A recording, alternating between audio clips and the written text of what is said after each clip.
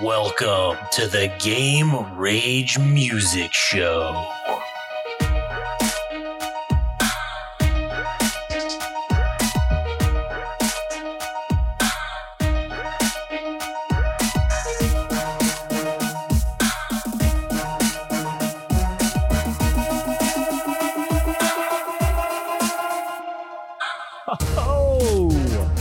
All right. There it is. Here we go. Once again, this is the Game Rage Music Show, also known as the Good Ass Music Show and or podcast. This is episode fucking 19. 19 at the end of No Nut November. As always, I'm Josh, and I'm here with my fellow co-host, Adam. Howdy. So, Adam, we have some topics today, but Adam has basically taken advantage of No Nut November, and he has teased me in a way that it can only be scratched by just telling me what the hot gossip is. Yes. But he tells me about this hot gossip yesterday. He doesn't tell me about it. He just said, hey, man, I got some interesting things that I learned. And I said, oh, what would that be? And he's, oh, no, man, I want to save it for the podcast. Oh, great. So I had to wait a whole 24 plus hours. On the eve of the end of No Nut November. I've been backed up in the ball sack, and now he just backed me up in the brain sack because now I can't fuck it. So today, well, really, you won't witness that me blowing the load for the first time in 30 days, but you will witness me blowing a mental load from the blue brain that Adam has given me from this gossip news. Yeah. Hot gossip. But anyways, what other, did you have other topics to talk about tonight? I'm sure you did. I know you did. Yeah, I mean, this one's kind of supplemental to the topic itself, because it ended up being two bands that performed for the show that I went to, right? Right, because you went to a show. But each of them respectively performed for the first time together. Oh, hey, that's pretty cool. Which was weird, because, you know, when you perform as a band, you imagine you rehearsed 1,000 times over. Oh, yeah, I'm sure. And that wasn't the case for either band. They had never rehearsed together at all. No. That's crazy. Yeah. That not only is it crazy that it would happen for one of them, yeah, but that it was for two. Yeah. So it's just kind of a strange anomaly, a coincidental thing. But so since you're the one who knows what the hot gossip is, should we save that? Is that something that's main event worthy? I try to build towards it. Yeah. All right. So this might end up just coming out at the halfway point. But yeah, that's fine. I mean, so I guess we could start with something random that I just stumbled upon, because I mean, I haven't listened to U2 in I mean, my brother really liked that band when I was younger, and I don't know how he feels about them now, since they're kind of in their senior golden years, or maybe in the twilight of their career. But I don't know, maybe they're as popular as ever, because they performed over at that dome, that giant fucking ball thing in Las Vegas. That oh shit, it was like the grand opening was them. Yeah. But it's weird, because that thing, as great as, you know, it is, or what it might be, because it gives you like a 360 panoramic kind of visual or whatever. So like when they were performing, it was kind of stupid, because if you saw there's videos of their performance, right?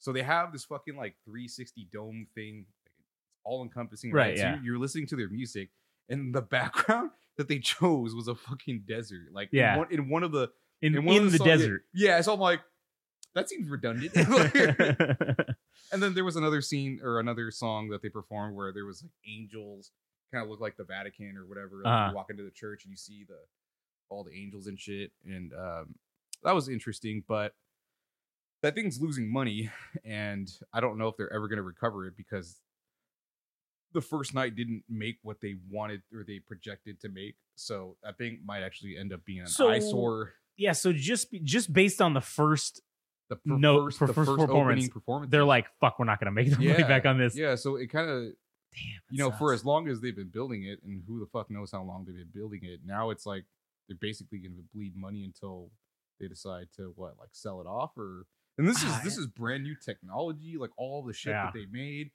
So I don't know. It's kind of funny. You know what's funny? We're going to talk about this on the CUP fucking podcast later, but BlackRock and Blackstone actually own a shit ton of hotels in fucking Vegas. Oh, you don't say. So it would be interesting to see. I don't know who owns or this fucking dome thing or whatever, but it would be interesting to see if do they add that to the list of things when this goes under and say, oh fuck it, let's just buy this too for pennies on the dollar.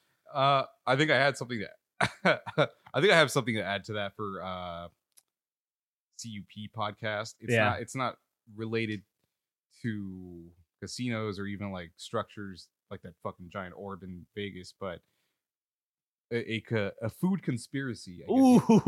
Oh, all right. Well, hey, if you are a fan of conspiracies and things of that nature, tune in to what would be the latest episode of the Central Unintelligence podcast, only on the Game Rage Podcast Network. Yes. And you can hear us talk about that shit over there. Yes. So anyways, but back to, the music, the show. So Tuesday of this week, so that was November 28th. Okay, yeah. So I bought tickets to go see Munya.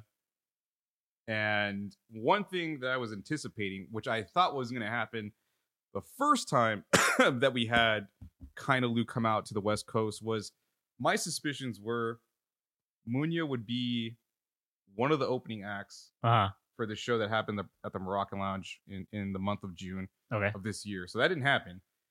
But I thought, okay, so Munya is coming out she's playing 2 shows, one in New York, which I think is where she lives now.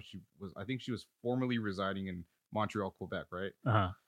So she did a show in New York, and then there was one in LA, and it was at the Echo. So this is the Live Nation venue. I didn't get at part of the reason I actually went out there too was I wanted to talk to her afterwards and say, hey, so what's the deal with Live Nation? And are you getting a percentage of your merch sales? Yeah. Are you giving it to Live Nation? Yeah.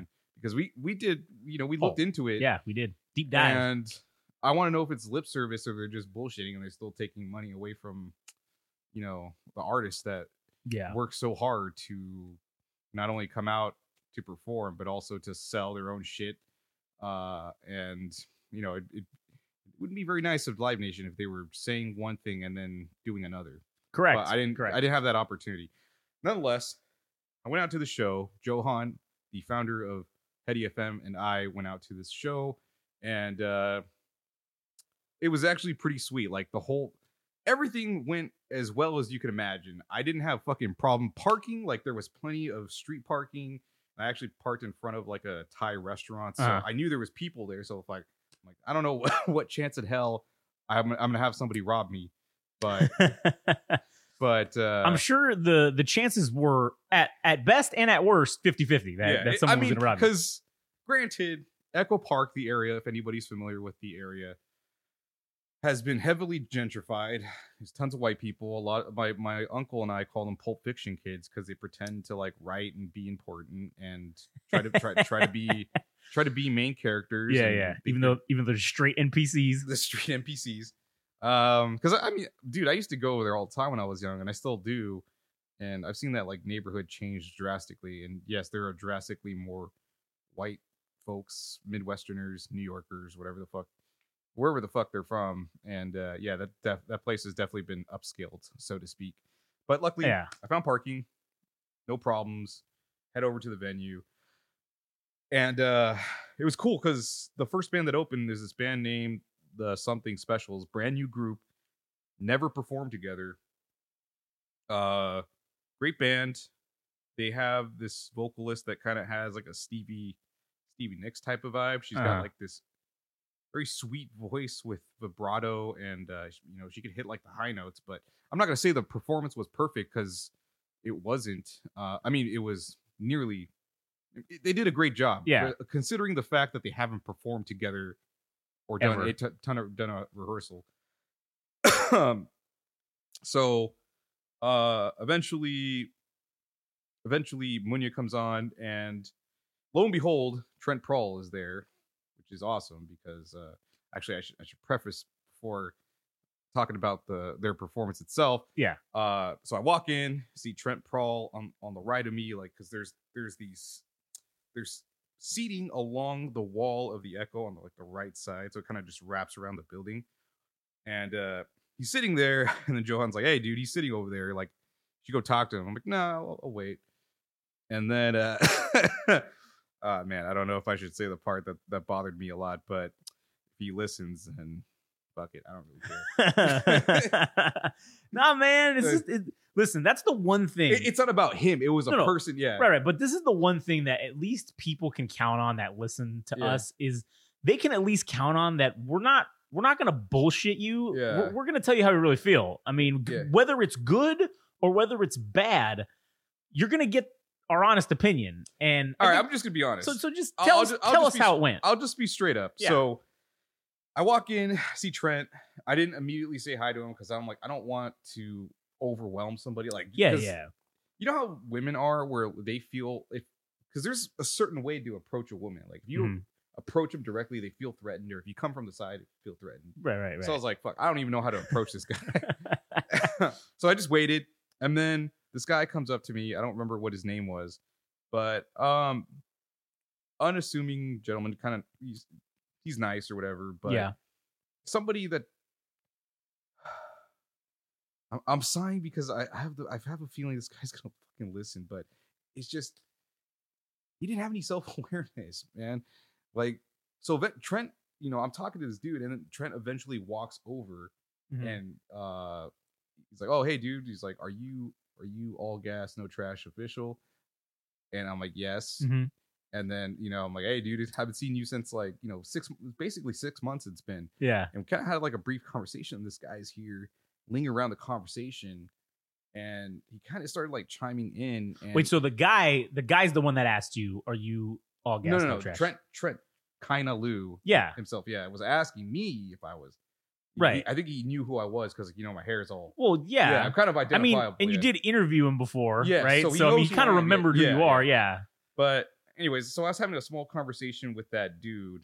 Right. Okay. And it turns out he was at the show that I went to previously, the one I was talking about, the Moroccan Lounge, and he won tickets that Trent gave out for the show. Oh. So we were kind of like talking about that. Yeah. And Trent walks over and he's like, "Hey," he's like, "Oh, I remember you." Yeah. And so then we started talking, and then I kind of got on to. So this is kind of like this part is part of the breaking news. So I was like, "Hey, dude, I got to interview you once, and I thought, it went pretty well. I mean, there's definitely some things I could work on, but my buddy and I we're starting another podcast, and we would love to have you on just as Trent Prawl, the guy, the human being.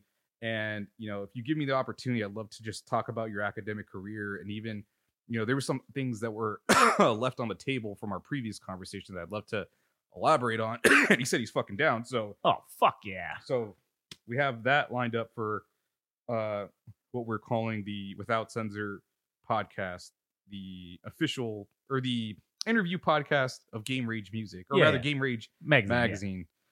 So we got that lined up, and then this gentleman, I don't know why, but he felt like he had to one up me or something.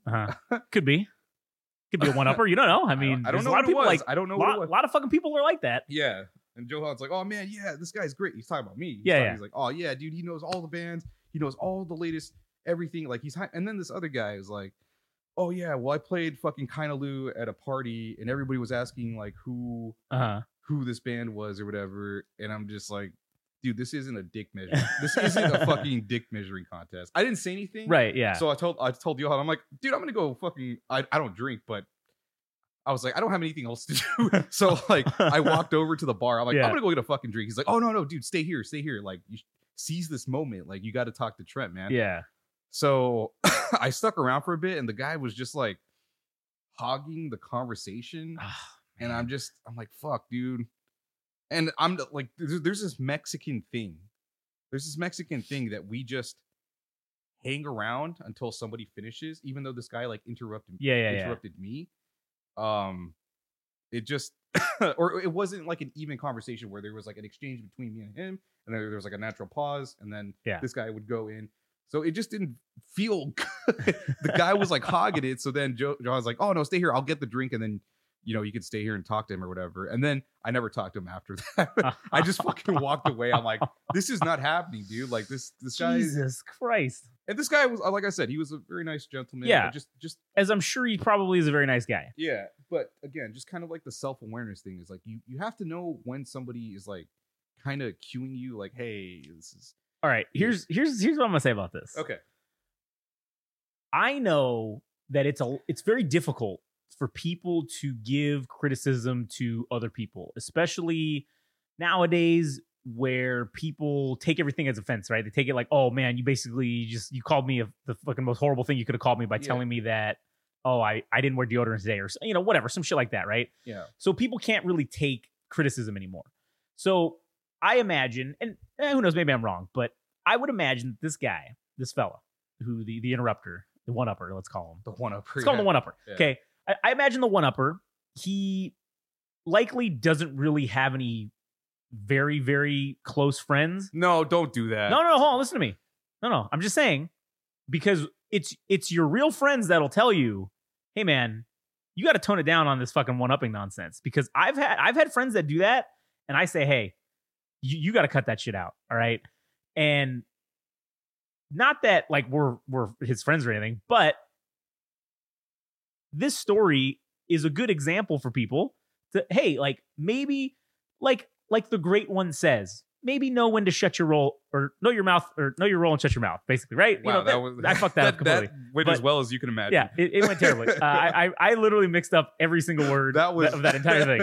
But maybe you should know when to know your role and shut your mouth, right? And you should just say, hey, in that instance, an appropriate response would have been when you said the thing that you said, instead of him doing a one-upping, he should have said, oh, hey, man, that's fucking cool. So what else about this guy? Like, whatever, move the conversation on. You don't have to be, oh, I did this, I did that. Look at me. And then I think it was the only reason he said that. I don't know why it happened, because Johan was like just bringing it up. He's like, oh yeah, like dude, this guy's like, he was pointing at me. He's like, oh, this guy's awesome. He knows all the bands. I mean, right. I don't know why that came up, but again, like the guy took it as like a, I don't know, challenge, like a challenge or something. But it's just weird because I don't know the fucking dude, and he's like, oh yeah, he gave me the tickets and shit. He gave me the tickets for the previous concert. Also, okay, this is another thing you got to think about too. Okay, now as much as we've talked in the past the shit about, okay, this whole, let's just call it the Hollywood culture in general, right? Yeah. That's how everybody is. And maybe he was thinking, oh shit, I'm going to get asked out of this conversation, so I got to show how I'm important. Yeah. Because maybe that's just, he's like, oh fuck, I gotta do something. And then, maybe he's just a little socially awkward too. And maybe fucking this is how it came out. I don't know. I mean, I've made poor decisions in the past in social situations. Yeah. And, I mean, you learn from it. And so if he does listen, I would say this isn't this is not an attack on him as a person, but hey, just maybe be a little more self-aware. But I mean, is somebody like that, I mean, there's a number of people that have that thing where they just kind of command a conversation. Sure. I kind of do that sometimes where I will commandeer a conversation, and they don't see the cues that people give. Right.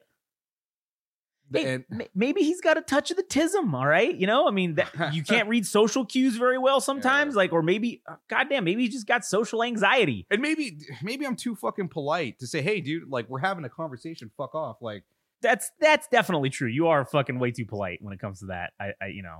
So that's either something I need to work on to be that asshole and say, hey, buddy. Yeah. We're talking here. Let me finish my fucking conversation. Yeah. But I ended up just walking away, and I'm like, fuck all this. I'm done with this. Yeah. And at that point, that's when the Something Specials hopped on, and great performance. And then we get to Munya, and Trent's playing the bass. And I got to say, man. Real quick, before we get on to Munya and Trent, yes. the Something Specials. Yes. Are they a new-ish band, or like give me a little backstory on them? All right, because I don't know shit about them, so... So the members are comprised of people. I don't know who is from where. All that I know is that some of the people are from LA, and there's other people that are from New York.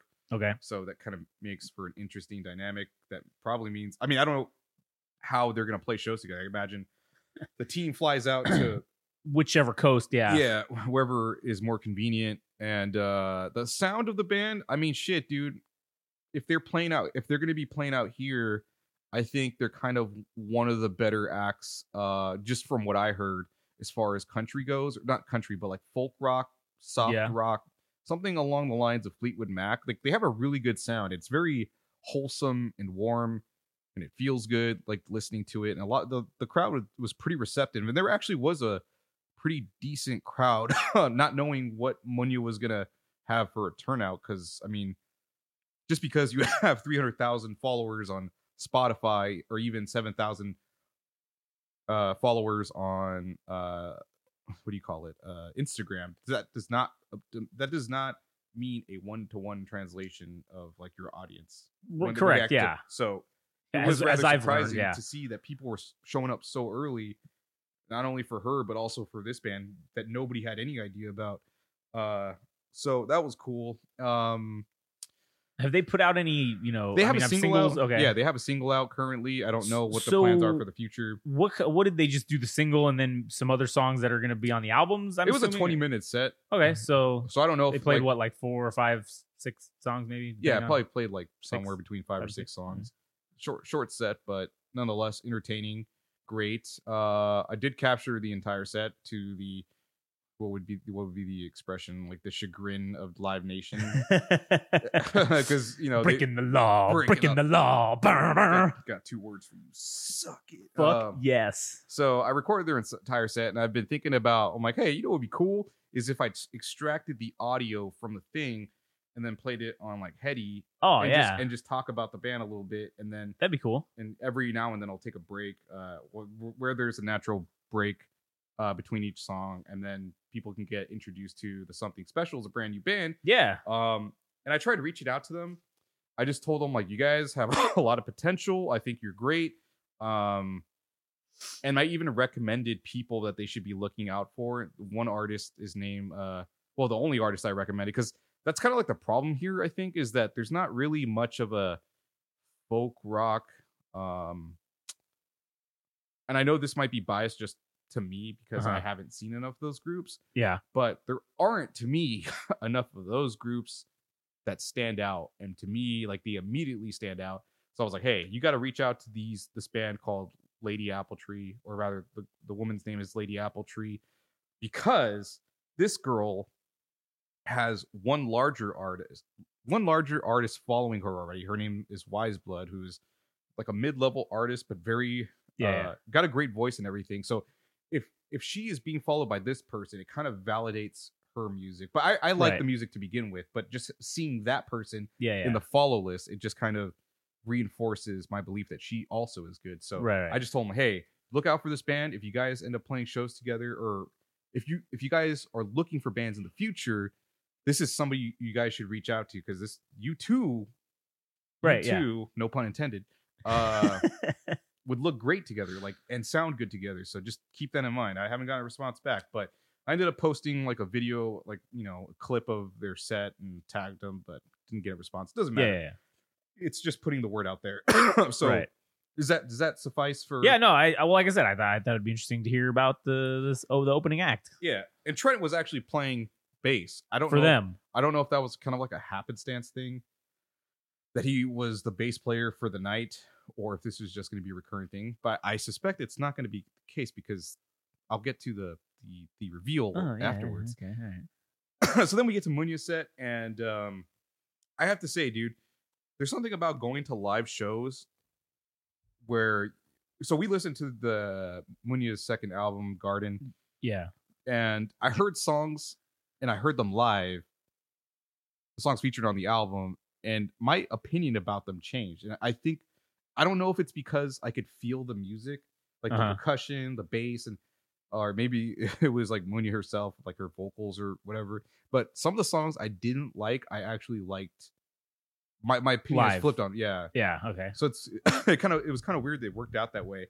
And one thing I was kind of concerned about, because it seems to be something that happens frequently, is when the bass gets kind of lost in the mix because either the distortion of the guitar gets overpowering, or all the other instruments are kind of make the bass kind of muddled. It doesn't, right. Yeah. you can't hear it. But man, this show had to be the case where the bass stood out, because one of the focal points of the fucking album is Trent's bass lines, especially because he produced the album. So it had to be there. So listening to the entire set, that was not an issue, dude. I mean, you could feel at one point the whole fucking place started shaking. I don't know why, but like there was reverberations on the ground and like even kind of out in the airwaves.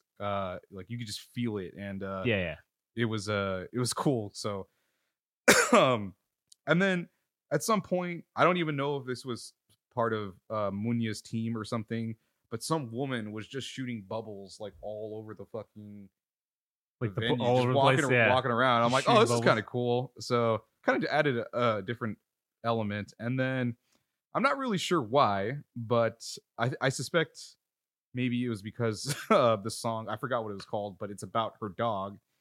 So she had one half of the room barking like dogs and the other half meowing like cats. And some guy, I love these moments, dude. You know when somebody says something out loud and they're expecting like a reaction, like, oh, that was funny, or people start clapping. So the guy that was on the dog side, which is the side I was on, he said, oh, you guys are fucking pussies to the cat people. And everybody was just like, the fuck was that? Like, so the guy looked like a fucking idiot, and it was great. And I love those moments when it's just so cringe that everybody just kind of ignores him. Damn. God, just imagine being that guy. Yeah, it was fucking awesome. Fuck.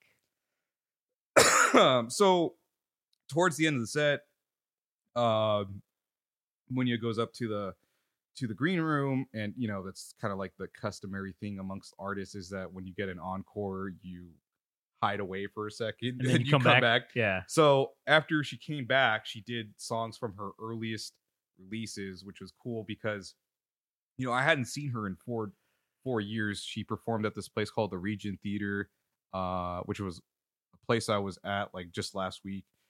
She opened for this band called Ghostland Observatory. So I haven't heard those songs performed live in 4 years, and it was cool to see her bring back some of her older catalog for the end of her set. Yeah. So when not to interrupt or not to detract, but when you do an encore, right? Is it you come out and just do one song, or is it no? You do. I think you do like you either do. I mean, you could do. Is one it like song. a time? Is it like, oh, you do another 10 minutes, like, and then? Or no, go answer that question, I guess, first. Well, is there a I don't think there's a specified thing, but I think you do at least one song minimum, because then it doesn't really make it worth it. I guess that's true. To just do one song and then like walk off. Do they plan for this in advance? Like every fucking band does it. They walk off and they disappear, and that's just for like the. So it's really just part of the show. It is, but it's kind of like to get the crowd hyped and maybe to rally the troops for one. If the show starts downturning a little bit, then like you build up. You build it back up. Like you let off the gas a little bit, and then you have the people come out and get hyped up, and then and then you send them off on their fucking merry way. Yeah. So I think that's how it works out. Oh, okay, all right, interesting. So that more or less like wraps up the show. So the real interesting bit, I guess, the reveal, so to speak, is when I spoke to Trent. We spoke briefly about music. So this is the hot gossip. This is a hot gossip that you fresh teased off me the on. Press. Hot fucking damn. I don't think anybody said anything about this, because this is probably the first. This is the first fucking breaking news for anyone who's listening. Yeah, so we were kind of talking about Munya, and he was like, "Oh yeah," he's like, "I love working with her and everything," and he's like, "I think we're gonna start a project together." So that's the breaking news. So Munya, Josie Boyven, and Trent Prawl are gonna start a project. I'm not sure exactly what it's going to be from his side at the moment. Is he saying he's trying to do disco with psychedelic rock?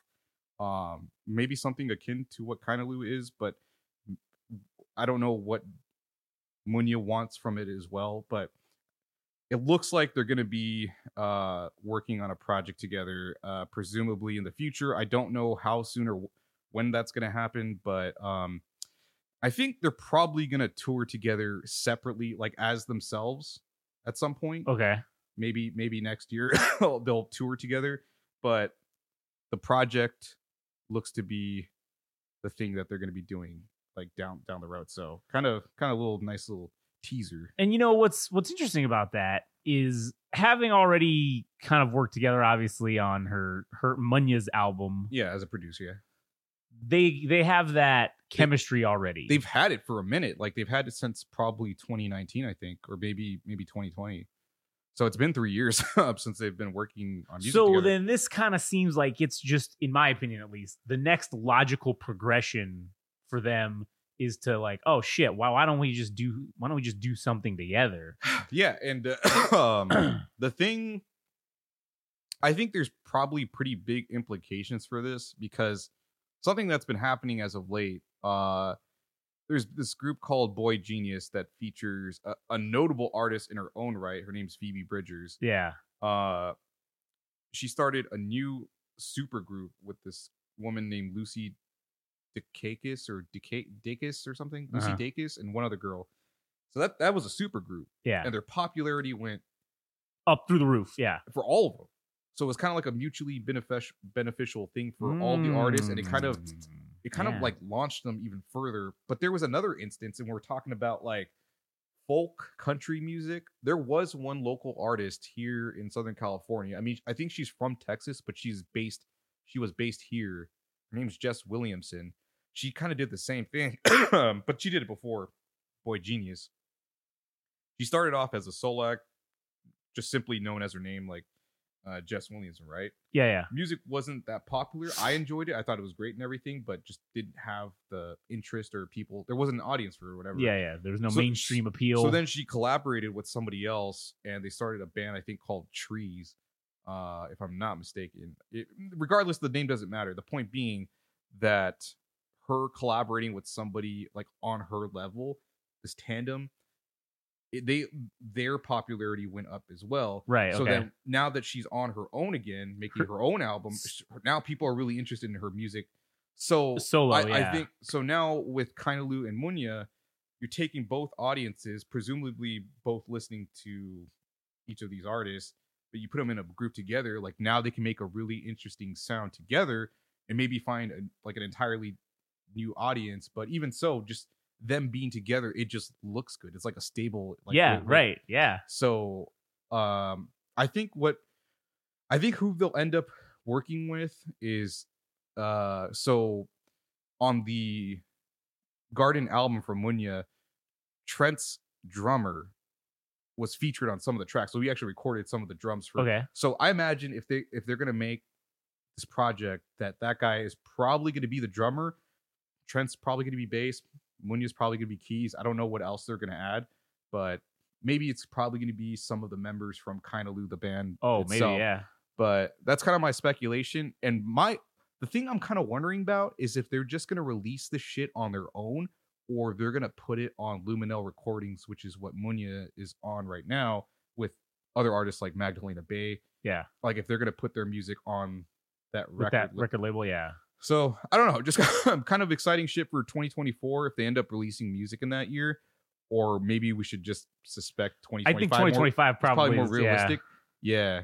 And then also, well, I mean, listen, if we want to light a fire under their ass, I mean, we could just point out to the prime example of Millennial Frog. I mean, making an album in 1 week, top of the charts. Okay, I mean, if that dickhead can do it, I mean, literally anyone can. But when you talk about the record label, right? So because she's signed with the record label, Munya, does that mean if she goes into another project, is that a whole new different thing? It's like you don't have a deal with anybody this project. Yeah. So she could go off and do something different, and as long as she's not, because I don't think this is something. I don't think there's any kind of arrangement where your future, unless you have a really scumbag record label that says they own all everything. Yeah. I don't think whatever she's doing is getting grandfathered into what she's doing. Well, I mean, that's good. I was just curious. So I don't know. I think they should find out what they could do by themselves and see how that goes. Because I think they're kind of set. Like I think them by themselves they can figure it out. And Trent, when it comes to the marketing of his music, I mean, shit. yes, he's not fucking Dua Lipa with millions of followers Sure, and yeah. everything, but the way he markets his music with cool psychedelic visuals and shots of nature and things like that, Yeah, it is cool to look at. So Right. whatever they end up combining, I'm sure it'll be pretty rad. So I'm looking forward to it. I'm pretty stoked for them to go on this journey together, because man, the way he talks about her is so lovingly and with roses and stuff. Yeah, and you know, I'm sure it's the same thing for her. So I would call them like musical soulmates. I would say. Okay. So it's very cool. I'm looking forward to it. Yeah, I have to say, I have having listened to both of them, I do think that, yeah, I agree with you on that. I think that they can do some shit, you know, they can do some good shit together. And I'm stoked for that. That's fucking great. That's awesome. This breaking news, man. I was just, finally, I fucking got it all. All over the place. I brain coomed all over the fucking, painted the inside of my house a new color because of this. So what's your reaction? I mean, was that newsworthy? Oh. Was that headline? I think it is, because listen, whether we want to admit it or believe it or not, like we're invested in them. Yeah. Because I mean, for the simple fact that we did a full album review on Munya, and we talk about her and we talk about Kainalu, and obviously, I mean, I'm looking forward in the future to obviously doing the interview. Oh shit, with dude. Trent. Like that's gonna be fucking awesome. Yeah, because then we can ask them like, hey, why are you guys doing this? Like, right. Yeah, that's something cool. That can be our next breaking news. Yeah. As to get the the scoop. Yeah. Why, motherfucker, you gotta tell us all, baby. Yeah. Without censor. Yeah. So those are the two main things to take away from that night. And we can have an interview with Kainalu at some point. Yeah. So if you guys will be on the lookout for that at some point, this new project. So yeah, that more or less wraps up that. And funny enough, I left the venue at some point, like immediately after the set, and I think Johan sent me a text that says, "Hey, dude, check this out." So he shows me a clip of KTLA 5, how there was a car chase like around where we were at. I'm like, damn, dude, I'm kind of glad we left when we did, because who the fuck knows if that guy would have crashed into my car, or maybe he would have been, because it was a stolen car or whatever, and this person was like fleeing. Funny enough, the next morning after the show, which was yesterday, I woke up and I found out my car was broken into. Luckily nothing was stolen, but I'm like, oh, how funny, it didn't happen over there, but it happened where I live, which is like, you know, I wouldn't say where we live is unsafe. No, man, listen. But it was just kind of like I didn't expect it. Yeah, well, you live in the nice part of town. Yeah. I mean, listen, as do I. But I wouldn't expect that something like that would happen where you live. I mean, yeah, listen, the crackheads like to walk around and fucking flip door handles. And sure, because you, as I don't know if we talked about it on here or not, but you are a fucking psychopath when it comes to locking your car. Yeah. I mean, I would say borderline fucking OCD. Yeah, it probably is at this point. And really, it's probably just OCD. Now it's actually going to be escalated, because now I'm going to record video of you doing it. Yeah. So then you'll know. That's how fucking bad it is now. Dude, I remember when my car got broken into, fucking, that just pissed me off, because they broke the window. They straight out broke the windows. And the worst part is, I could have shot that dude, man, but I didn't. You should have. Nah, you know, it's kind of like a whole thing, right? Because then you have to explain to the cops. It's not worth it. Like in the end, and this is kind of the way I've justified it to myself, is shooting this dude because and really all he got was a bag of clothes. Okay, he didn't even get anything good. Yeah, but we did scare the fuck out of him. So that was, and we chased him down the street and whatever. But like that was fucking great. But hey, dude, everything catches up to you in the end. That's true. So whatever it is what it is. But man, that fucking just that really activated my almonds, as they say. Got me real fucking hot. Yeah. And because then you had to go get a new window. At least you didn't get that. At least your window didn't get busted out or anything. That's. I wish those guys were considerate and said, we're gonna break into this guy's car. We're just jimmy the lock or whatever, but we're not gonna break his windows. Lose change, and I'm still pissed about it because I use that for when I go to restaurants, and they're like, "Oh, it's $75 or it's $30 and 75 cents." Boom, Sweet. got it. Damn. They fucking rotten. Now Well, it's an inconvenience. How much change would you say you had in there? Man, Your loose change. it's got to be at least like $6 or $7 worth. Fuck, man. They can buy a little bit of crack with that, or a little bit of meth. I mean, a you know? smidge, like A smidgen. You ever see that the Three Musketeers with Donald Duck, Goofy, and Yeah, Mickey? yeah. When Mickey's like slicing the bread and it's just like the thinnest. It's the thinnest. basically it's like I'm gonna get the thinnest crack or thinnest slice meth. of crack. Yeah. That'll get me through 30 seconds. Yeah. So, but hey, that's 30 seconds. They didn't have to, Yeah. without crack or fentanyl or whatever the thing is that's going on hot in the streets now. Yeah. So the next thing I want to talk about, this one just kind of came up abruptly because we were talking briefly about U2 and stuff, and because they played at that fucking giant the circle dome sphere thing in Las Vegas. Isn't it just called the Sphere? Isn't that what it's actually called? I think I don't fucking know. It's fucking crazy if you've seen the weird shit because you can rent time on there. And you can like put up whatever you want. ad? Yeah, like whatever you want, you can put up there. So somebody rented time and literally waited a giant eyeball, and it was just looking around. It was some creepy fucking shit. But yeah, you can do shit like that. Interesting. Man, maybe we should do a game. I wonder how much that cost. There will be a point when it's so cheap that we could even afford it. I think. Yeah, hopefully it should. That'd be great. If not, just to be an annoyance to people that live in Las Vegas. Oh yeah, just being because you've seen videos of it, right? Oh There's yeah, people posting videos of them wherever they're from Las Vegas. You can see it from all angles. Oh yeah, it takes the whole. Dude. Yeah, man, that is the dumb. I don't think they thought that shit through. Imagine living in Las Vegas and you're on your second story house or the second story of your house, and all you see is this giant like smiling emoji.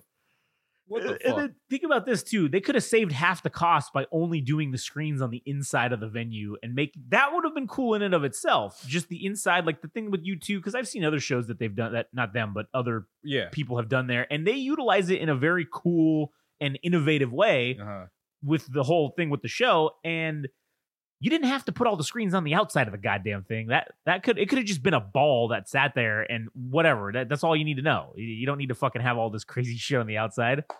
But it's fucking Vegas. It is. Yeah, it's true. So anyways, all right. So yeah. So while we're on the subject of U2, so one thing that I found that was rather interesting was they came out with a song called Atomic City, and coincidentally, the cover art looks like it was made by a fucking 13-year-old if they were starting a band, because they have something that kind of looks reminiscent of the Sphere from Las Vegas. Right, yeah. But it's not. Yeah. And, it's just kind of coincidental that they happen to be the first band, and the cover art of their single features a giant ass sphere or whatever. But the main thing that I had to say about that single, besides being boring and just crap, is that the structure of the song, the chord progressions, I think they're called callbacks, when you say something and the last word is repeated by the band itself. Oh, okay. Like the backing vocals.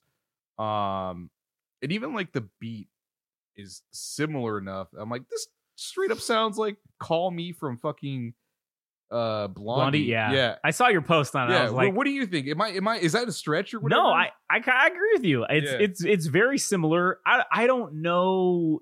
I don't know if there's enough there to say that they straight ripped it off, but it sounds eerily similar. Yeah, and it wasn't just this song. I've been listening to K-Rock just to hear what they're playing, and there was this. I got to find out because they play the same songs like every fucking day. Yeah, but there's one song that I hear that sounds exactly like "Enjoy the Silence" from Depeche Mode, and I'm like, I got to find out who that band is because that sounds exactly like that song. And there's another song that sounds like this guy. Do you remember Gautier? Somebody that I used to know. Somebody made a song that almost it's like a Members Mark version of that, but they they're making their own song or whatever, but just the melody is just a little bit off. I'm like, but it sounds like somebody I used to know. I'm just thinking, I'm like, man, I can understand why people feel as though things currently in music are repetitive, like they feel like things from the past. But if they only listen to things like K-Rock, I can understand why they get that impression. Yeah. But I do think there's probably been more original music than ever before. I mean, not all of it is great, but at least it's original. True. And people are being like blinded by their own taste in music because where do most people get their music? Like Spotify, Yeah. the radio. And I think that's kind of like a limited perspective of music itself. Like, I think really challenging yourself to find things could lead you to what you really want, or maybe things that you never really considered or expected to like. Yeah. But yeah, YouTube is becoming. Do you remember that scene from since you have seen that movie called A Star Is Born? With Lady Gaga. Right. So that guy Sam Elliott, Uh-huh. he said something along the lines that any artist has the capability of writing a song, and all they have is 12 notes. There's 12 notes, and I think a bar or whatever the fuck he said. He's like, and that's all they got for their life. Those between those 12 notes, every artist can do that, but that's what they're going to be known for. And I think that's to say that it's not the case for every band, but for AC/DC, right? For AC/DC, they're gonna write the same shit over and over. People are gonna eat it up.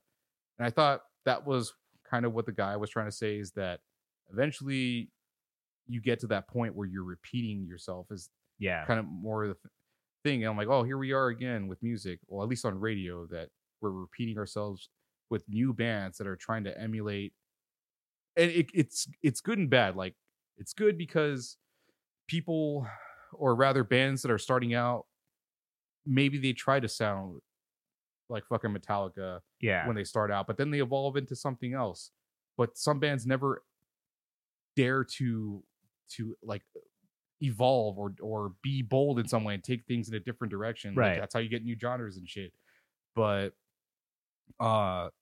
just hearing some of the stuff on the radio, man, it just definitely could see why people get the impression that music's dead, it's boring, fuck all that, and they stick to their Depeche Modes, they stick to their Smiths, they stick to their AC/DCs, they stick to their fucking Kendrick Lamars or Kanye's, or the Drakes or whatever. Well, I don't know. What do you got to say about that? I think that it goes to the popularity contest, essentially, that music has become. And like what you were saying about being on the radio and listening to what K-Rock has, and fucking, it's just all, it's all the same shit. It's all the same shit over and over again. And the reason why it's the same shit over and over again, in my opinion, is because that same shit is fucking popular. It sells. They know it's low risk. It's very low stakes. Hey man, we know that if we could play this same variation of this fucking song that we know worked, but just change it a little bit different, or change it up just a little bit, oh man, we'll make some good money. We know this will fucking happen. So yeah, I agree with you on that. And one of the things that, well, I don't know, this is probably a separate topic, but I don't know if it's even a topic, to be honest with you. But did you have any more? Were you going anywhere with additionally with that, or no? That was just kind of like a observation. Yeah, an observation that I encountered. I'm like, oh, fucking even U2's doing it. Yeah, I mean, they kind of were a band that had a unique direction in their sound, right? But now even they are becoming repetitive. And yeah, well, they're also old as fuck too, so maybe they just don't. They're not trying anymore, and they're like, yeah, fuck it, let's just get some money. And it's weird because there's bands like I don't even know if you like Radiohead, but Radiohead is one of those bands, and I don't know if I sound like a mark, but that band has consistently evolved throughout all their albums, and I don't see why they would stop now. But there's such an anomaly to music because they're daring to take their music in new directions, and everybody's welcome to that change, like, because they just expect it from them at this point. Yeah, and not every band can even do that. Like, they could see beyond what they were doing previously. Like, okay, I mean, some things that were said about the Strokes, if you've ever listened to them, was that their second album, called Room on Fire, was too similar to their first album. Okay, and then they decided to make their third album called First Impressions of Earth, and it was drastically different, and not everybody was receptive to it. So it's like people simultaneously don't and do want change, and when it happens, they're like, why don't you make stuff like your first? So it's like people don't really know what they want, and it's kind of funny. But there are instances where where bands are capable of creating change within themselves, like to change up their sounds completely with bands like Radiohead. I can't think of other ones, but I would love to. I would love for that to be the template for a lot of projects that people just. Not only are we evolving as human beings like throughout time, like do we go from a kid to being an adult to being a senior, whatever? Like bands should do the same, and that way they're not fucking. That way they're not pigeonholing themselves in their own sound, like that they can do other things and all that. But I don't know if I have anything else to add. So what were you gonna get at? Oh, one of the things I was gonna get is just an interesting. I don't know if it's an observation or something that I made the other day. I was thinking about because Katie had brought up. She was telling me something about Lindsey Sterling. All right, the violinist that does the dances. Right. Yeah. And so she said, "Oh man, look at her! Like she's got backup dancers and backup singers now, and she's like just fucking just gangbusters or whatever, right?" Okay. And so it got me like thinking. It just got me thinking. You remember like, fuck, man, what was it? Maybe 10 years ago, ish, and we went to the House of Blues in downtown Disney. Didn't you go? I didn't go. Are you sure? Because I'm gonna be honest, I'm a snob, and I would never fucking go to that. Well, this was before she was even. Oh, you just wouldn't go to the House of Blues. No, I just wouldn't. No, I wouldn't go to see her. Period. Because I just don't like violin music. I know her music. Yeah, but I just never. But that was like honestly though. But that was just before she was even fucking popular really at all. That was just kind of in the beginning stages of her, like And now, granted, it's very what's the word I'm looking for here? It's very mellow. It's very the music. It's just it's violining or whatever. What is that? Orchestral. Violining? Yeah. All right. It's fucking orchestral, I guess, is the lack of. I don't know what the fuck the word is, but yeah, it's instrumental. There you go. That's maybe the word. She does singing too, right? Yeah, she does a little bit of that. Now, when we went and saw that, I don't think that she fucking did. I don't think she was really doing a lot of singing. I think it was mainly just the violining stuff. But it just got me interested. It just got me thinking about, man, like, now granted, that is literally the only fucking concert I've ever fucking been to. Yikes. And yeah, well, but here's the thing. That was something that before, granted, you didn't fucking give a shit about it, but I mean, that's something that, man, even however long ago, and I got to see this girl kind of like, I got to see a taste of the Adam life, right? Oh man, I found this, I think one of our other friends actually found it or found out about her. But it's like, oh, we got to see this before it really became this huge mainstream thing, right? Which now, as we're doing and following these bands, we're kind of on that same thing. Like, oh man, 10 years from now, they're gonna be playing arenas or some shit, right? And it just kind of got me thinking, like, damn. Obviously, yeah. Oh, it would have been great back then if we were fucking really serious about doing this shit, and oh man, talk to her or whatever, and then when she's playing arenas or whatever the case is, oh cool, man, then we get to talk to her again, and it's just, I don't know, it's just interesting to see how shit goes, and how even in the past when we weren't even fucking, this wasn't even a fucking concept, this wasn't even a fucking sperm in the ball sack of our minds, yeah, and already things were happening in the past that kind of, oh man, this is something that in the future might be a thing for you. You're going to get to, you're going to be talking about music or whatever. And like I said, it's only fucking concert. We gotta go to fucking, you gotta broaden my horizons, obviously. Yeah. Cause fucking, I don't know fucking shit. Yeah. About fucking music or concerts, but yeah.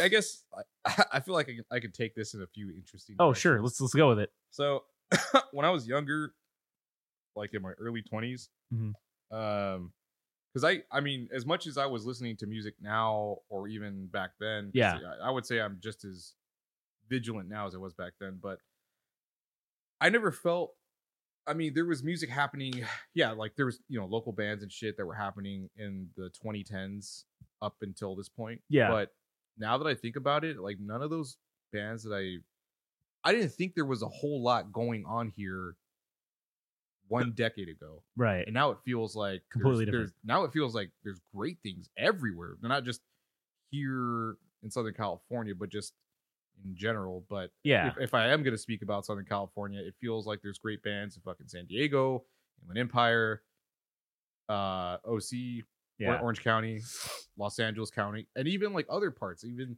Oxnard to me feels like one of those breeding grounds for great music. Like I've heard different things from Oxnard that I didn't expect. Like I've heard hardcore or metal bands playing or coming out of there. Yeah. I've heard soul music come out of there. Obviously, Los Retros, Mowdy, like he lives in that area, so like he's probably like one of the more notable people from that area. And this guy named Cola Boy, but the guy's made music for at least 2 years now. I don't even know if he's I don't know. I don't know what's going on with that guy, but nonetheless, Yeah. Oxnard itself, to me, is becoming one of those places that is becoming equivalent to fucking like Los Angeles itself, a greater area. Well, Los Angeles greater area, and even Orange County. Like I think you give it a few more years, and more people are just going to be coming from fucking Oxnard that are going to be top acts or something. We'll see. But even I guess a decade ago, where was I going to go with this? I had something else to add about shit a decade ago. I mean, dude, yeah, it would have been fucking great if we started 10 years ago, just so we can have all these experiences, just to have the just to have the knowledge of like things that were happening in music up until this point. Because dude, I bet you we could have 10 times as more interesting conversations fuck yeah, just from knowing everything back then. But here's the thing that I also think about too. I don't want to. I don't want to reminisce about things either. Like yeah. I like being forward thinking. Yeah, me too. Yeah. So you bringing up that subject, I'm like, yes, that could have been a thing, but I also don't question like why we're doing this now. Like, no, true. Yeah, I'm not saying that either. But I'm also, this is to flip it with the inverse side of that. If we would have been doing this back then and had that, I don't think we would have known what the fuck to do with it. I feel like now it took the experience of us doing whatever we were doing for the last 10 years to get to the point now where, okay, now we're a little more matured. We're a little more seasoned. We know we kind of know what to do with this, even though we really don't know what the fuck we're doing, but we at least have a better idea to make it better and more entertaining for fucking people, I think. Yeah. And I did have something else to add about kind of tying what you were talking about in 12 notes. 12 notes thing from Star is Born. Right. There was a band. This is going to tie all three things together. We're talking about the echo. We're talking about being repetitive, like the 12 notes thing from Stars Reborn. We're talking about things that happened a decade ago. Yeah. There's this band called Fits of the Tantrums. Yeah, I heard of them. I think when I was like 19 or 20, I went to go see them at the Echo for their first, I think their first residency ever. They were just kind of like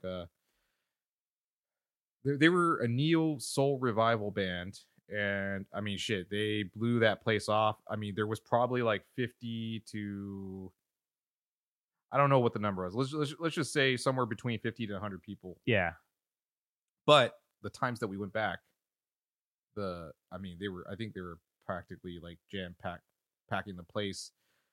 But from where they started, which was like their first EP, I think it was called like Songs for Breakup or something, and then they came out with their first album. Their sound was that soul revival sound, right? And then they started evolving to pop and doing away with like the saxophone, which was like a really prominent thing. And I thought they were gonna kind of catapult, to some point, like to be global, like a global sensation, but they kind of petered out like in the last couple of years, and their music has just become straight fucking garbage. Like it doesn't have any of the appeal that it had before. And I hope I'm not sounding like an asshole and saying that their stuff was better before, but I mean, when you become part of like the pop genre, that your music it becomes more impersonal, right? And their music like lost its personality, and it becomes pasteurized, homogenized, fucking, appeals to the lowest common denominator. Yeah, that's kind of what that stuff does. So now, I mean, shit, it's just not what it used to be. And I'm like, oh man, I used to love this band. Now 10 years later, I'm just like, this is straight garbage, dude. What the fuck happened? Yeah. Like, you guys used to be so interesting. And yeah, dude. And it's just kind of sad because that's a band that kind of sure, they got everything they wanted out of their career. I'm sure they got some nice pays money, and everything, yeah. but they really have capitulated, and they are like a relic of 2010s. Like the 2010s, it's over. Like it's now that they're trying to evolve their sound, it's like, no, it doesn't work because you were never that to begin with, or whatever you want to call it. But Right. I don't know. Just I guess if you're ever a band, dude, just don't challenge yourself, you know? Like, I mean, Yeah. try to go beyond your limits and don't give a fuck what anybody else thinks. Yeah, exactly. But I don't know, man. I miss that band, and just we'll see how we talk about some of the shit that we're listening to now. Let's like see. like as a time, because it's a time capsule, Yeah. right? Like, are we right? Are we right about? I mean, dude, if we're talking about acts that I think will stand the test of time, because I hope that's what we're doing. I hope we're looking at artists that are doing their thing and really trying to I feel that Genesis Owusu, Oh, dude, without a doubt, is one of those artists that people will talk about for years to come, just because we haven't really seen anything like him before, and maybe there won't be anything like him afterwards, because his brand of whatever you want to call it, like alternative rap or alternative hip hop, I don't think I've ever seen anything like it. And the way he presents the project is just it's fucking dope. And it is. It's sweet. And I don't know what the word is that you can call it for, but I don't know what the likelihood of longevity is for having to constantly, because I mean, both of those albums, in my opinion, push the fucking envelope completely. And I don't know how many times, I don't know if there's a limit to the number of times you can continually do that. Yeah, because you're gonna eventually have some misses. You're eventually gonna have, I feel like statistically, you're never gonna bat 1,000. You're gonna have diminishing returns over the course of your career, right? And so it just would be very interesting to see, of the people or of the bands and the acts that we're seeing now, that we're talking about right now. Yeah, we're on because of you, we are on the bleeding edge of music in really the world, to be honest, not just in Southern California, but worldwide. With Jacoteen's a great example of that. So I think it would be very interesting to see, 10 years from now, where are they at? What are they doing? Did they go? Did Jacoteen make it to the mainstream, or did she peter out fucking somewhere on the independent circuit? Dude, and fucking, I feel like, I mean, we already kind of talked about it, but right, I've been thinking about this, and this isn't me retaliating or being mean or anything, but I've given it a lot of thought, man, and now I'm kind of concerned that she's 17 years old. It's like I said, this is something that we talked about. But a teen sensation, in my opinion. Right, yeah. And there's still so much to go, right? She's like 16 or 17 at this point. And she has her whole life ahead of her, but she's also very fucking young. And and there hasn't been a case where good things have happened with teenage stars. Well, look, and not to say that there isn't the possibility of good things to happen with them, but the unfortunate overwhelming majority is that it generally goes bad. And listen, I fucking see her shit on Instagram and everything. I mean, she's in Paris. She's in fucking traveling the world, which is fucking awesome for someone that young. But what does that say? How does that set you up for the rest of your life? You know what I'm saying? Like, well, I don't know. Here's the other part that was kind of interesting. So there's this not YouTube channel. There's this Instagram account called Eat Predators. Okay. And it was started by this woman, and she is talking about her experiences. I think she was diddled at Nickelodeon or something. But now this while working at Nickelodeon as a child star. I think so. Okay. If I'm not mistaken. But this has now evolved to people in music where well, actually no, I might be mistaking her for somebody else, but this girl was sexually assaulted by an artist named Rhye, Rhye. And since that point, she's been trying to get like justice for herself. But now other people have come out and talked about, music executives or even other artists that they've been the victim of like sexual assault or rape or whatever. And I found there was one instance. I think there was a post that was from Epic Records. So Mhm. that's the record label that Jocko Teen is part of. So I'm like, oh shit, that's not good. I mean, I don't know if there's just I don't want to say there's a rampant problem within their own employees, but if it exists, if somebody's mentioned it before, Yeah. I'm like, oh shit, now I'm a little concerned. Like, if Jocko Teen signed to that record label, who's to say that there's some music executive? Hey, some weird shit doesn't go on behind the scenes. yeah, You know? like, hey, you can get a little bit further ahead if you if you do A, B, and C, you do me a favor. Yeah. And favor Right. B, yeah. I mean, you can kind of imagine where I'm going with that, but that's the thing I'm concerned with. 10 years down the road, will Jocko Teen be okay by herself? Like, Yeah. as an adult, will she will she be the victim of some music executive, and that'll be like a fucking headline? That's what I'm thinking about now. So, Man, I sure hope not, because fuck, that's just unfortunate. And it's fucking unfortunate that we have to even fucking talk about this, because it's a fucking real thing. It's not I'm not making this up to just get make clicks or some shit. to just make this a topic or No. whatever. Like, if that was my little sister, or Yeah. if that was my fucking kid, I'm not even sure if I would ever have a kid that would want to play music. If they do, they're going to do it all themselves. Nobody's going to be involved. Yeah. Or if somebody's going to be involved, it's got to be like somebody you trust wholeheartedly. Yeah. But it's a record label, dude. They're not. No. It's all business, man. Like, and maybe a little bit more. So we'll see. I think would you be interested in turning this into like a new segment? Oh yeah, of course. Okay, yeah, so there's this guy. His name is George Clanton. Okay. He's kind of an interesting cat. All right. The way I would summarize him, I've thought about this for a minute. You've thought about the fucking general description of this fella? Is it yes, that? because he's like a very easygoing fella, right? Okay. He's very my description of him is, if you've ever met a stoner kid in your school, the one that got along with all the teachers and got along with all the students, and the only reason he graduated was because everybody liked him. That is George Clanton, dude. Like, I love the guy, like his music and everything, but he's just like this really mellow. I don't actually know if he smokes weed or not, or whatever. But he's just, his ambience, his aura when he performs is just like, you could become instant friends with him, right? Okay. The music itself is kind of interesting. So I kind of wanted to maybe take a break so we can listen to maybe a few tracks from George Clanton, just to hear what your thoughts are. Because this guy makes his own brand of music. And while he's not somebody that is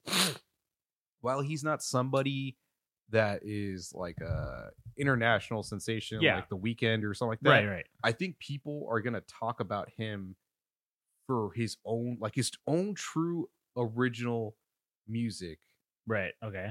So what I'd like to do is just take a break for a second, and we'll listen to a few tracks from George Clanton, some of my favorite tracks. And then we'll get back to you people shortly afterwards, and then you could tell me what your experience with George Clanton All right. is. So how do you spell it? George, what is it? CL, or is it KL? How do you spell CLANTON. You think he's on iTunes? George Clanton. He should be. All right. Let's see. So we're just going to listen to his first album called 100% Electronica. There's probably 2 or 3. Actually, we might get one from Slide. We'll listen to a couple. 200% Electronica? No, 100%. Oh, shit. Is that the sequel, 200%? Oh, that's fucking genius. Yeah. I guess let's click this one. Yes. All right. So how many tracks do you want to listen to? Maybe we'll listen to Warm Spot and also this other song called Makes the Babies Want to Cry. Okay. And then we'll listen to another one called oh wait, this is not the original. This is the fucking bonus track version. Hold on,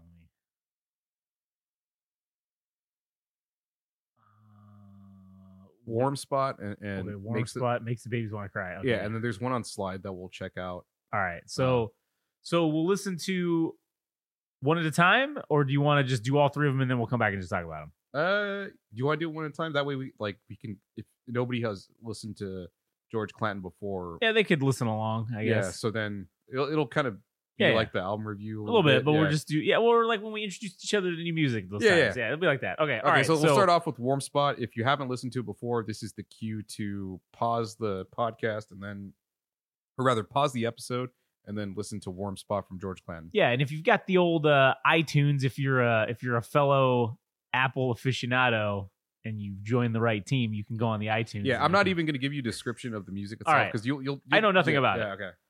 Okay, so this is George Clanton off of his album 100% Electronica. This is Warm Spot we're going to listen to.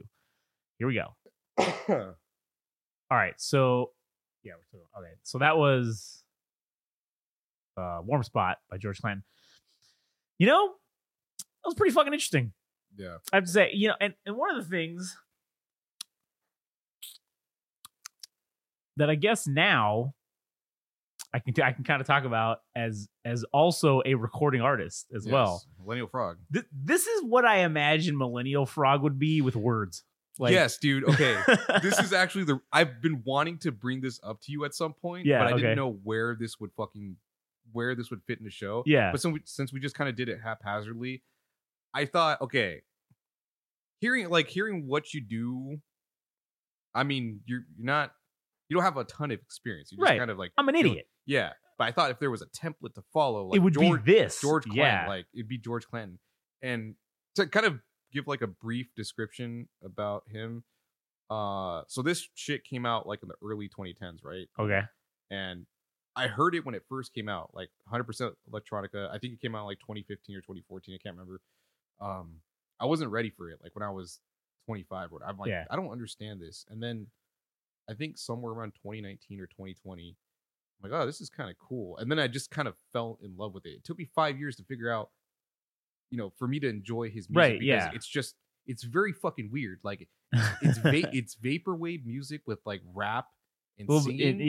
It's got all that mixed in together, and I don't know if there's anything like this dude. And sure, he's not somebody that is gonna be a Weekend or whatever, but he's just so original that I think people, when they look back, like when you look back on those artists that everybody, like one artist that everybody is kind of invested in now because of this artist named Biba Doobie. Okay. She's kind of like this alternative rock girl or whatever. She credits Pavement as one of the bands that is inspiring to her, right? Uh-huh. Maybe the band at the time wasn't all that popular, but George Clanton, I feel like, is something similar to that vein where he had, he's doing all right for himself. Right, he's doing great. Like he has his own record label. He plays shows all the time and stuff. But like I said, he's not the Weeknd. But I think people will look back and say, if the next generation of artists are like, oh man, George fucking Clanton, that was the fucking dude that was doing something that nobody else was doing. All right. Innovators. Yeah. But for you, when you made music, I thought, okay, if Josh gets any better at music, that it'll be something akin to what George Clanton does. Yeah, no, I think you're right. I think that's kind of like I said, the second this started, that's the first fucking thing that I was like, because like I was like, oh, this could be a Millennial Frog song, and then I was like, okay, and then when you started singing, I was like, this is what it sounds like with words. Fuck, man, this is the inspiration. Now, granted, I'm not a vocalist, but my wife is, so hey, maybe who knows? Maybe Millennial Frogette comes into play here. It's like Miss Pac. It would be like Miss Pac-Man and Pac-Man. Mr. Pac-Man. So okay. On the thing of you saying, about, innovation and pushing the envelope, right? Okay. As I'm also listening to this, I got a fucking idea in my head about who would be fucking amazing to see George Clanton fucking team up with to maybe do an album. Who? Fucking Genesis Owusu, man. Like, if the two of them got together, like if they made a stable, talking about stables, okay, or a tag team, if you will, that'd be fucking sweet as shit. And now, granted, I don't know either of those guys, but I don't know if either of them know each other or know of each other even. Who knows? Maybe they don't.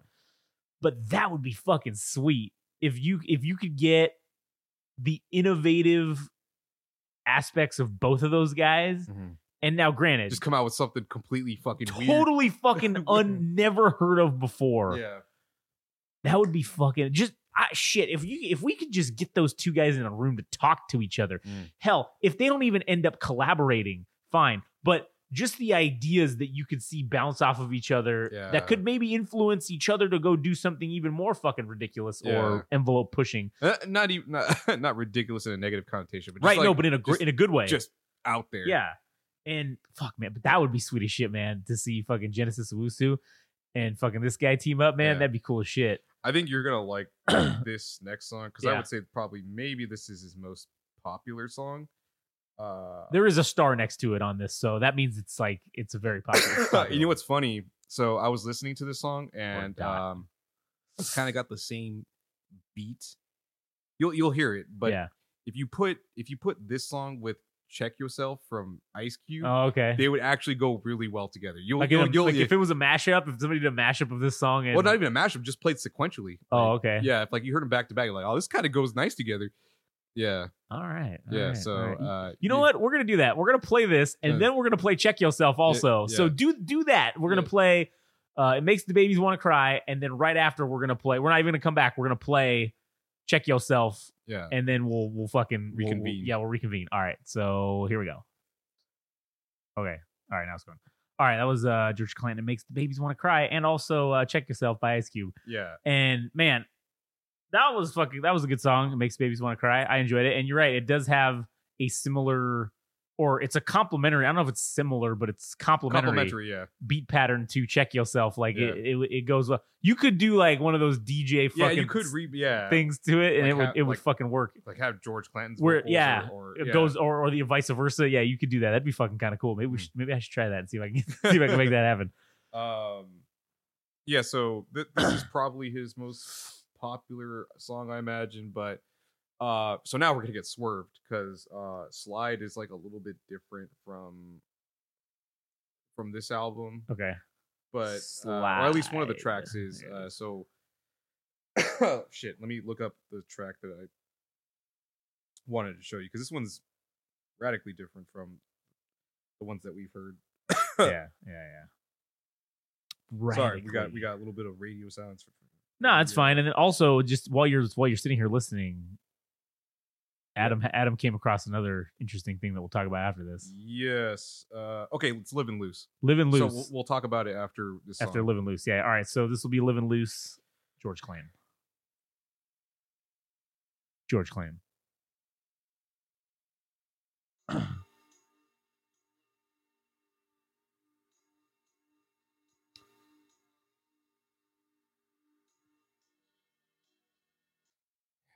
All right, that was Living Loose, George Clanton. And yeah, that one definitely was drastically different from the previous two.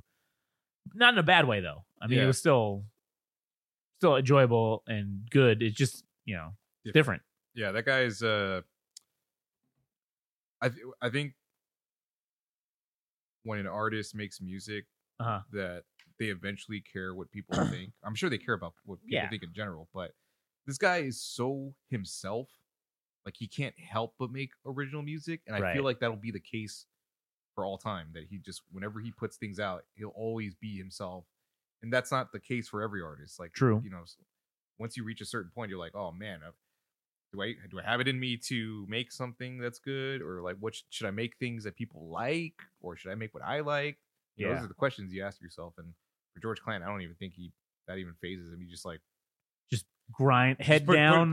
Put shit out and see what happens. And just keeps on fucking keeping on. Yeah. So I think part of the reason why I was showing you him, because I wanted to see what you think about his music, and also if I had a lane to pick for you, like, this is, I think, where you would end up, because George Clanton is very much like the Eric Bischoff thing. Yeah. Where it's like, okay, I know this guy's not a great vocalist, but he masks the weaknesses away and he highlights what he does well. Right. You hide the weakness, makes interesting, accentuate the positive. Yeah. I love how I butchered that. I made the Members Mark version of that. It's all right. That's what I'm here for. So this guy obviously knows how to make cool beats, music that feels ethereal and weird. Yeah. And he has like these drowned out vocals and stuff, but he doesn't exceed that because he knows he can't hit like really high notes. Right. But he adds cool effects to his vocals to make it interesting. Yeah. But it all just kind of works together. It's kind of like a soup. It just all these Yeah, things yeah. really kind of tie together. So that's where I see if you end up refining Millennial Frog more, that's what you like. Yeah. Well, this probably could be its own fucking episode in and of itself, to be honest Yes, with you. we're gonna do a Millennial Frog interview. Yeah, and I will say though that I was kind of thinking about, okay, where am I gonna go after this second album that I'm currently finishing up, and the next logical choice for me was vocals. Including vocals. Now, whether it's me doing it or whether I have Katie doing some or what, maybe I have everybody fucking just do stuff. Who cares? And see what happens, and just put weird fucking filters on them and just see what it could go. Yeah. But yeah, that was the next. So I do think it's gonna come out something like you said. The blueprint is this. Yeah. It'll hopefully It'll be different enough. Yeah. But this is like the baseline of, okay, this is kind of what I should be trying to emulate, I guess. Yes. With my own, flair on it, I suppose. So, all right. So, that more or less wraps up the segment for some music that we hopefully introduce you to, or if you haven't, or if you've listened to George Clanton. Yeah. This is just kind of a refresher, a reintroduction. Yeah. So I came across some interesting information. So not indeed. only well, I don't know, but yeah, go ahead. The Oracle speaks. Oh, hi. Here he comes. Yes. Here he comes. Everyone, turn off your fucking mouths and open your ear holes. And opened your third eye. The third eye has opened into the next dimension. The Oracle will be speaking fucking truths and facts. Here we go. Okay. Something Specials. Yeah. I reached out to them. Okay. Not knowing if they would or right, not. correct. But they reached back to me. Oh, they responded. Yes. Wait a minute. You said earlier in the episode they hadn't responded. So during this episode of recording, they have responded. Yes. Holy shit. And Yeah. what pray tell? Oh, good Lord. Could they have great said? One. Oh, great one. You have blessed me once more. And the great one is The Rock.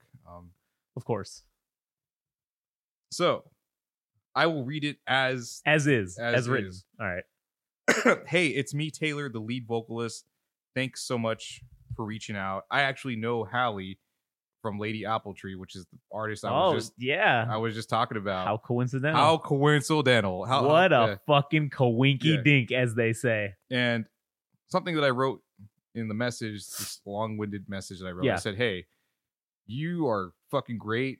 I don't know too many like local folk rock, soft rock bands. Yeah. But of the artists that I know, Lady Appletree is somebody that you need to reach out to. So it's just very funny that she already knows her. She already knows her. So I actually know Hallie, Lady Appletree. That's sweet. I would love to share a bill with her one day soon. Just moved out here in February. Hopefully get some more shows going. The rest of the band lives in New York, but hopefully we can figure out shows for the future. So so she's the one, she's the lead vocalist, you said, right? So she lives out here and everybody else lives in New York. Maybe they're all coming out here our way, perhaps. Yeah. But nonetheless, the more interesting information was that she knew this artist, and my intuition, my fucking intuition, is that fucking weird or what? That's pretty weird. Yeah. But let's take that weirdness. Yeah. And let's do something. Let's turn it into a benefit. Okay. All right. So what if, not that, as unlikely as it may be, what if eventually we put on a Game Rage fucking whatever show, we get the Something Specials, and maybe also Lady Appletree, and then maybe Munya and fucking whatever that thing is. Oh my God. I told him that, but here, okay. When I told him that, when I told Munya and Trent, I said, hey, dude, I want to do shows with you. And like, oh yeah, well, definitely 20. I mean, they kind of left it open. You sure open-ended. Open-ended, sure. Like what they actually said. They're not going to commit, obviously. Yeah, they're not going to commit. Yeah. Understandable. Which makes a lot more sense in retrospect why they did this, because they were already, when I said, I want to be the person that puts you guys together, because you guys have never actually met, I want to be the person that does that because I care. Like I want to see you guys together performing. that was 6 months ago. So when I asked them shortly after the show, like, maybe a week after I posted the interview or whatever, whenever I posted the interview, I reached out to Munya and said, hey, like, I want to make this happen. I want to have you both. Now knowing that they probably had the show that I just went to in their pocket, probably 6 months in advance. So they were kind of like, no, they politely said no or left it open ended because they already had. They were already doing it. Yeah. And so I don't know. Maybe if we entrench ourselves further with Trent, and like we get to know him a little bit better, maybe we can make it happen. I don't know how that will. Again, regardless of the likelihood, great things don't happen when great fucking dreams don't take place. Right. All right. So you gotta dream big to go big. Yeah. So although the unlikelihood of it happening may be great, fuck it. It's worth talking about. This is weird, man. Man, I don't know, man. This is really strange. Because we've talked about, this is gonna turn to like BFN-esque segment, but we're talking about like affirmations and shit. Man. Like, why did this fucking happen while now? we're doing this? Yes, and yes, I'm not joking. This in fact actually happened. Yeah, right as in the midst of us doing recording this episode, and she said, oh yes, I know this person that you're talking about that seemingly have no reason to know each other, but they do. Yeah. So I don't know, man. That's how good my Oracle. Yes, Oracle fucking Adam. Yeah. So shit, I ain't got nothing else to add. I don't even think we need to do anything else. I mean, we might be able to retire right here just off of that. Yeah. We're not going to, but damn, that's awesome. That's good. Good shit. I'm like, okay, I would love to get 130, but we got 126, which is 120. Don't worry, it's gonna wait. What's 126 and what? Oh, it's almost 127. I can talk for 3 more minutes and fucking talk about our social medias and the other podcasts that people could go and support. All right, in the midst of you doing that, I'll see if I can stretch that out. I'll think of another like quick tidbit to. Oh, okay, I actually do have. Here we go. All right, okay, all right. So this is 2 weeks from now, but if you are looking to attend a show, I just found out through a post that 2 bands that I really enjoy happen to be on the same bill together, and that's this band called Bubble Tea and Cigarettes. They've been around since 2020, been following their music pretty much since the first single, but it just so happened to be that one of the bands I really enjoy that's around here locally is a band called Chin Chin. So these 2 bands are going to be playing at this place called the El Cid on Sunset Boulevard, and it's a small, like, intimate venue. I don't think it can hold more than 100 people, but nonetheless, both these bands are fucking great. And if you're looking for something to do on December 14th, I don't know what day that falls on. Shit. Well, nonetheless, that's the day. So I highly recommend you check out both these bands because they're both fucking awesome. It's on December 14th. It's at a small, intimate venue, and I'm sure people are gonna talk about it for years to come. If you don't miss the opportunity to experience this great music while you can, and also think about this. If you get in early on bands, you don't have to pay more later down the road with a band like Blink-182 where you're paying fucking $100. You get in early and you start seeing them like as soon as they happen. Like, because you already seen it. If you know what's good, you go see it as it happens. Yeah. Don't wait fucking 30 years or 15 years. And then have to pay fucking quadruple the amount. Yeah. And you could say you're better than everybody else because you knew them back then. That's true. Yeah. Of course. Yeah. You get that added bonus fucking bragging rights. Yeah. And so once again, Chin Chin, Bubble Tea, and Cigarettes. I just want to say, okay, Bubble Tea and Cigarettes. Yeah. Great fucking name. Okay. Their first song. Man. So I don't know if they do this as a ruse, like they think it's funny, but their first song, I think is called 5 a.m. Empanada with You. Like fucking random title, right? Yeah, like man. I don't know what the deal with that is, but their songs are very sweet and mellow and shit. But their title, like the band itself, the title is just funny. Like it's fucking cute. hilarious. It's cute, yeah. So anyways, that does it for me. Fucking okay. One other. I don't know if I told you this band name that I got in my head for something or this name. I don't know what we could use it for. Okay. But this dude that I know, he turned me on to this term, which it's funny. I mean, it's not funny the reason how he figured out this or how he came across this term. Okay. But it's in like this form when you have somebody, like when you try to get somebody committed there's like this checklist, like to like a mental institution. There's like a checklist of like questions and things you ask, right? All right, yeah. And so it through the story, the current person that he is going through legal proceedings with had threatened to do this form on him or whatever. And so he was like, what the fuck is this form? And so he Googled it. And so he was looking at all the things on there. And one of the things on there, which I was like, dude, that's a fucking great band name. Poverty of content. Like that's a term that's on there that if you check that box, you get like a point. And then if you get a certain number of points, then you can be legally committed to whatever. Poverty of content. That's like System of a Down. Right. Yeah. Like, that's fucking great. It is literally the poverty version of System of a Down. Yeah.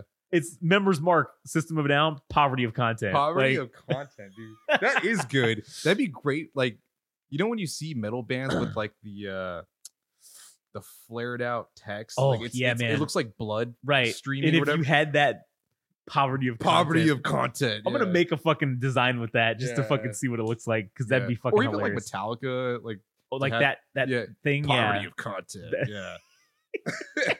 So we got to use that for fucking something. Dude, that is so good. Oh my God. I don't know what we could use it for because it would go great as a band name or as a metal band. Poverty of content. Fuck, maybe we name that the Game Rage presents Poverty of Content. Poverty the show, of content, yeah.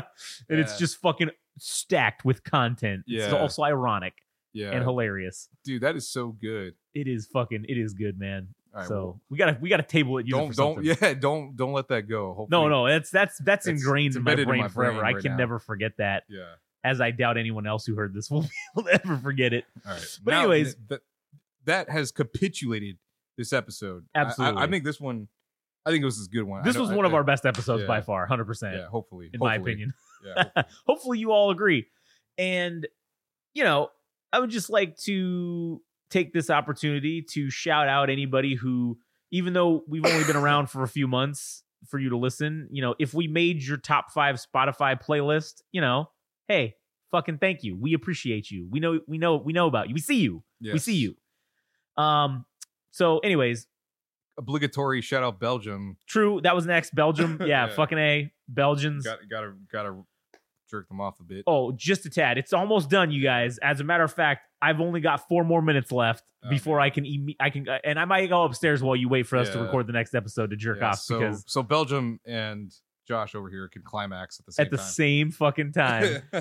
Oh yeah. Anyways, thank you all for listening. And if you could be so kind as to, follow us on one of our things. And really, I mean, nobody does it, but I just feel like I have to say it. Instagram and Twitter, just view the shit. I appreciate that. At least I can see that you people are watching it, viewing it. You're listening to the episodes. You're viewing the bullshit we're putting on. Well, the clips and stuff we're putting online. And soon, hopefully, we'll be doing some more video type content as well for people. So stay tuned for that. But anyways, follow us on Instagram and TikTok, Game Rage Magazine, and follow us on Twitter /X. And All Gas No Trash Official and I was getting there. Yeah. All Gas No Trash Official on the Instagram as well, if you want to follow Adam and see all his breaking news and his memes and his great, excellent things. And so keep that going. And we thank you guys for listening, and we will catch you on the next one.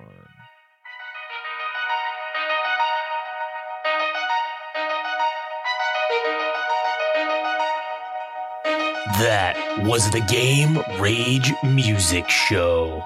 Thanks for listening.